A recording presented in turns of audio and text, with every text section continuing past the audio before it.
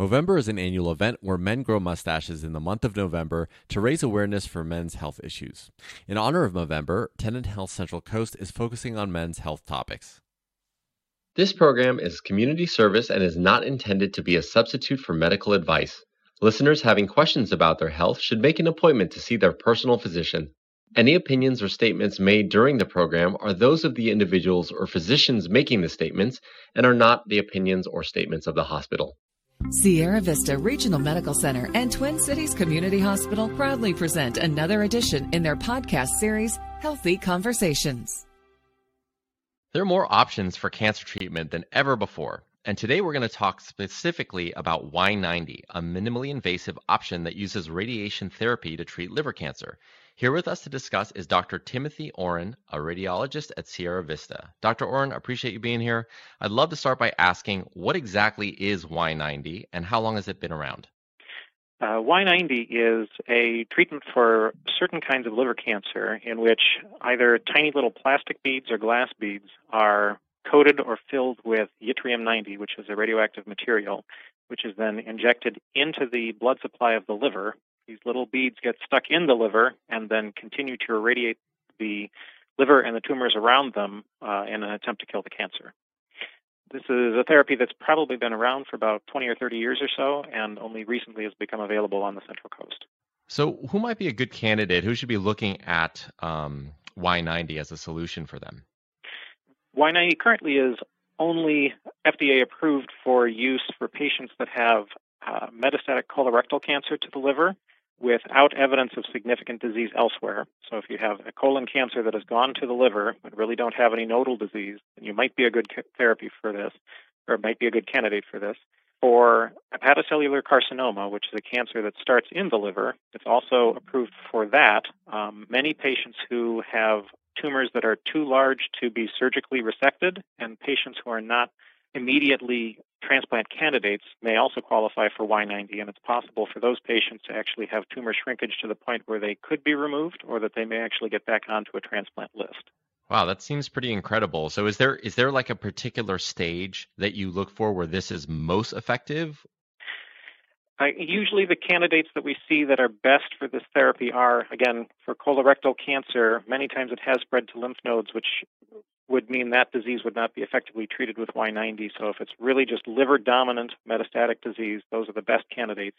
For patients who have hepatocellular carcinoma, typically if the tumors are quite small, we're able to treat them more effectively with other methods. But again, larger tumors in the liver can be treated very effectively with Y-90.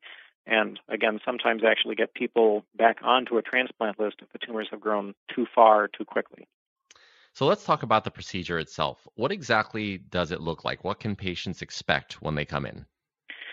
These are minimally invasive procedures that are done only under conscious sedation, so we don't have to put people out entirely for this procedure. We typically enter either the blood vessel that goes over the hip or the blood vessel in your wrist, and we use a series of tubes and wires with an X-ray machine to guide a tube into the liver itself. There are typically 3 procedures that are done. The very first procedure, once we get the tube into the liver, we then take a series of images of the blood vessels so that we can plan which vessels to embolize in a subsequent procedure and get a better idea of what the vascular anatomy is. Once we know what the vascular anatomy looks like, we typically look for a couple vessels in particular that we need to shut down the blood flow in so that we don't get Y-90 beads where we don't want them to go.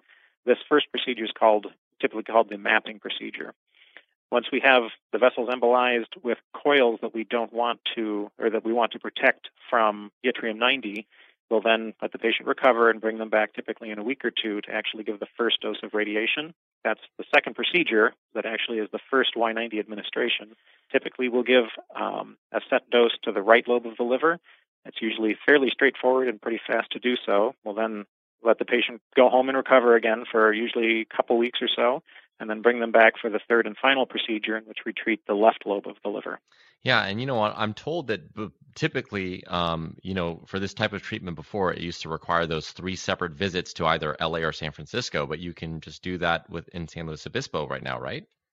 Correct. One of the benefits of this procedure is that it is an outpatient procedure, and we don't have to admit patients to the hospital afterwards. Although we are administering radiation to the patient, the radiation actually does stay within the liver, so they're not really a hazard to be around anyone else. But that becomes a problem if you're in San Luis and this therapy is only offered in San Francisco or Los Angeles. You typically have to go to that other city and then spend a night in a hotel beforehand, go have the procedure done. Then typically you're not really in a state to want to drive 3 hours home, so then you spend another night that night, and then you have to drive home the following day, so it ends up consuming 3 days for each procedure with 2 overnight stays. And then you have to do it 3 times. So it ends up many times that patients who were referred out for this kind of procedure simply didn't have it done because it was the out-of-pocket expenses were quite high associated with simply getting to the hospital and having it done, and too inconvenient that people really weren't willing to spend that much time to get this kind of therapy done. Now that it's actually offered in town, we simply can have people come from home and return to home, and there are minimal outside expenses from the procedure itself. That's so amazing and so convenient, just due to the fact that it saves time, it saves money, it saves so much, it saves stress. So that's great that it's just offered right there. I want to go back to the procedure. You mentioned a couple things that I certainly didn't understand. You were saying embolizing the vessel. Does that mean just blocking out a vessel that you don't want the Y-90 to go into? Correct. For the first mapping procedure, we actually do a series of angiograms to determine what blood vessels are present and which parts of the liver they feed. The larger blood vessels that come off of the aorta before they make it to the liver actually feed areas of your gut. So there are a number of vessels that feed your stomach and your small bowel, and we want to make sure that we don't actually get any of the radioactivity into those vessels. It is possible to have radiation burns if you end up having what we call a non-target embolization, meaning that the yttrium-90 spheres end up somewhere where we don't want them to go. So during the mapping procedure, after we figure out what the anatomy is, then we will typically use small metal coils and place those in several of the blood vessels that could become a problem if we ended up having Y-90 get into those vessels. So we could prevent any blood flow and prevent the subsequent Y-90 administration from going where we don't want it to go. So amazing how far technology has advanced that you're able to do these things. So it really sounds like you can very precisely get right inside that tumor and almost fight it from the inside out, right? Correct. It's a very, very targeted therapy. There are a number of nuances into how this is done even more recently, where we can change where the administration into the liver is being done. So we can, instead of simply radiating the entire liver or getting a large field of tumor burden, we can actually go down into very specific vessels as well that may be feeding the tumor and give very high doses of radiation with the intent on entirely and completely killing the tumor as well as the liver in that area. It's something called a radiation segmentectomy, which in the past would have to be done surgically and would be a fairly big operation to recover from. And now, if that is an appropriate therapy for a patient, we can effectively remove a segment of the liver by irradiating it as an outpatient procedure. So we talked about how easy it is now to get these 3 simple outpatient procedures done within the Central Coast. Let's talk a little bit about the specific side effects. So what can people expect after having this done? Usually after the initial mapping procedure, there really isn't too much side effect at all. We give conscious sedation medications, which usually nearly completely wear off within about 2 hours or so. So most people are feeling fine afterwards. We do either have to make a puncture into the vessel over your hip or into your wrist, so there's always a possibility of having some soreness at that puncture site. But after the mapping procedure itself, usually people feel fine. After we administer the Y-90, however, some people do feel like they have a cold or a mild flu for maybe 2 or 3 days after the procedure. It's possible to have some pain in your upper abdomen after we're done. That does seem to vary from person to person. Personally, I've had some people that had fairly significant pain that we did need to keep under control with oral pain medications for about a week. And there are other patients who have had zero pain at all. And it really seems to be very variable based on the patient themselves. Right, but it does seem like compared to some other treatments that you've previously had to use, that this is much easier to go through. That's what it seems like, at least. Correct. I mean, even in the worst cases where we've had patients with moderate pain, they still were at home and they were still able to take care of themselves and go about doing what they needed to do. They just were a little uncomfortable for several days until the pain resolved on its own. So I'm interested. You mentioned that it's been around for 20 plus years. Why are we just seeing it now, kind of, or we're hearing about it now? Like, what has taken so long?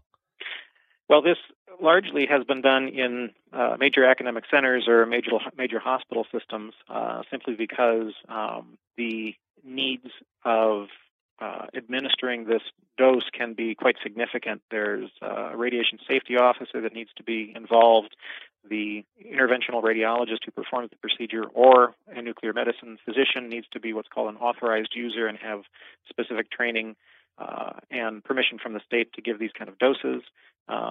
And the procedure was largely being done only for a certain subset of cancers. It's recently become more available because training programs are now training virtually all interventional radiologists to become authorized users to administer these kind of drugs. And the studies that have been performed show that this is a fairly safe and straightforward procedure to be done, which now opens it to being used more frequently in the outpatient community hospital setting as well. It is really an exciting option, and it's so great to have it readily available within San Luis Obispo. For a referral to a board-certified physician, please call the Sierra Vista Regional Medical Center and Twin Cities Community Hospital Physician Referral Line at 866-966-3680. My guest today has been Dr. Timothy Oren. I'm Prakash Chandran. Thanks so much for listening.